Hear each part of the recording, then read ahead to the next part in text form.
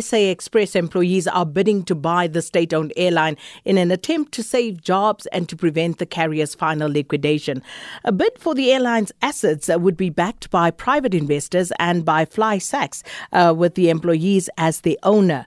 Now, last week, the North Gauteng High Court in Pretoria granted an extension for SA Express's final liquidation to the 28th of October. FlySax spokesperson Thabisiles Kakane says that employees who have not been paid salaries since February want total ownership of the airline. And she joins us now on the line to tell us a little bit more. Ms. Kakane, thanks for your time. Good afternoon. Good afternoon, Sakina, and thank you so much for giving us the platform. Firstly, can you confirm for us that indeed SA Express employees are bidding to buy the airline? Yes, definitely. A group of SA Express employees have come together to bid for the airline. Now, how exactly are you proposing to do this? Where's the money going to come from? Okay. We approached Uprise Africa crowdfunding platform, and we formed an SPV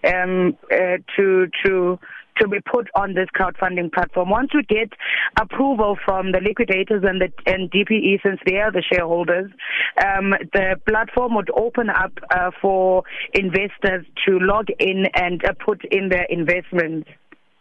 So just on a little more clarity, how does that then work? If this is a crowdfunding initiative, what does it mean for anybody then who makes a contribution towards that fund? What that means, it would be opened. Well, look, Sakina, we have the crowdfunding right now would be the option 3 of what we have put together on our proposal. We've got 2 options of reputable anchor investors that are more than willing to invest in the company and have full ownership of the company.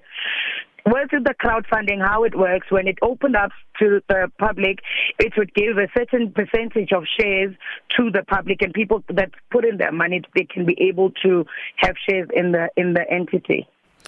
So, with regard to that, these potential buyers, are you able to tell us who they are? Not now, since we are in the race, and we're only going to get the feedback if we've got it on Friday. So how will the airline be managed? Have you managed to basically flesh out these issues that far, and by whom? The airline would be run with, we've got an executive team. However, like I said, that we've got investors. Should we go ahead with one of the investors, they'd be bringing in their management team. And yes, it would be a really clean start off, and we would be able to flush out all historical debt and historical issues that the previous SA Express had suffered. How so? How's that meant to work?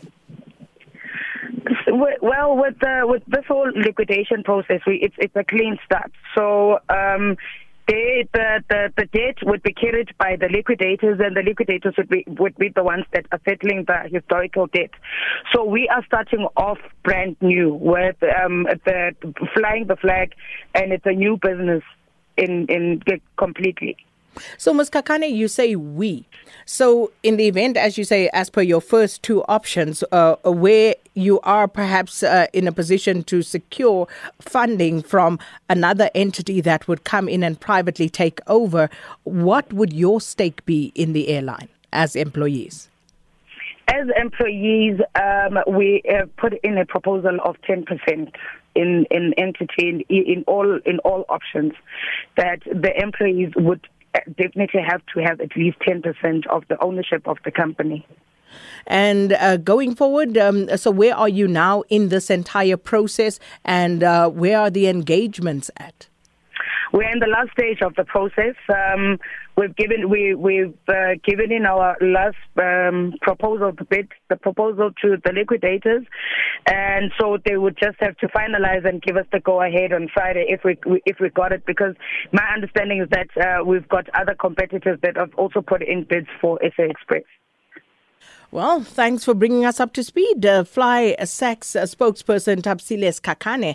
And as you hear, some of the former employees of SA Express in a bid to take over the airline or at least get a stake in whichever company then takes over from here on in. So we'll keep an eye on that one. As she says, it seems as though those negotiations are at an advanced stage. And of course, the final liquidation has been moved to the 28th of October. So we'll certainly keep an eye on this one and see how it pans out.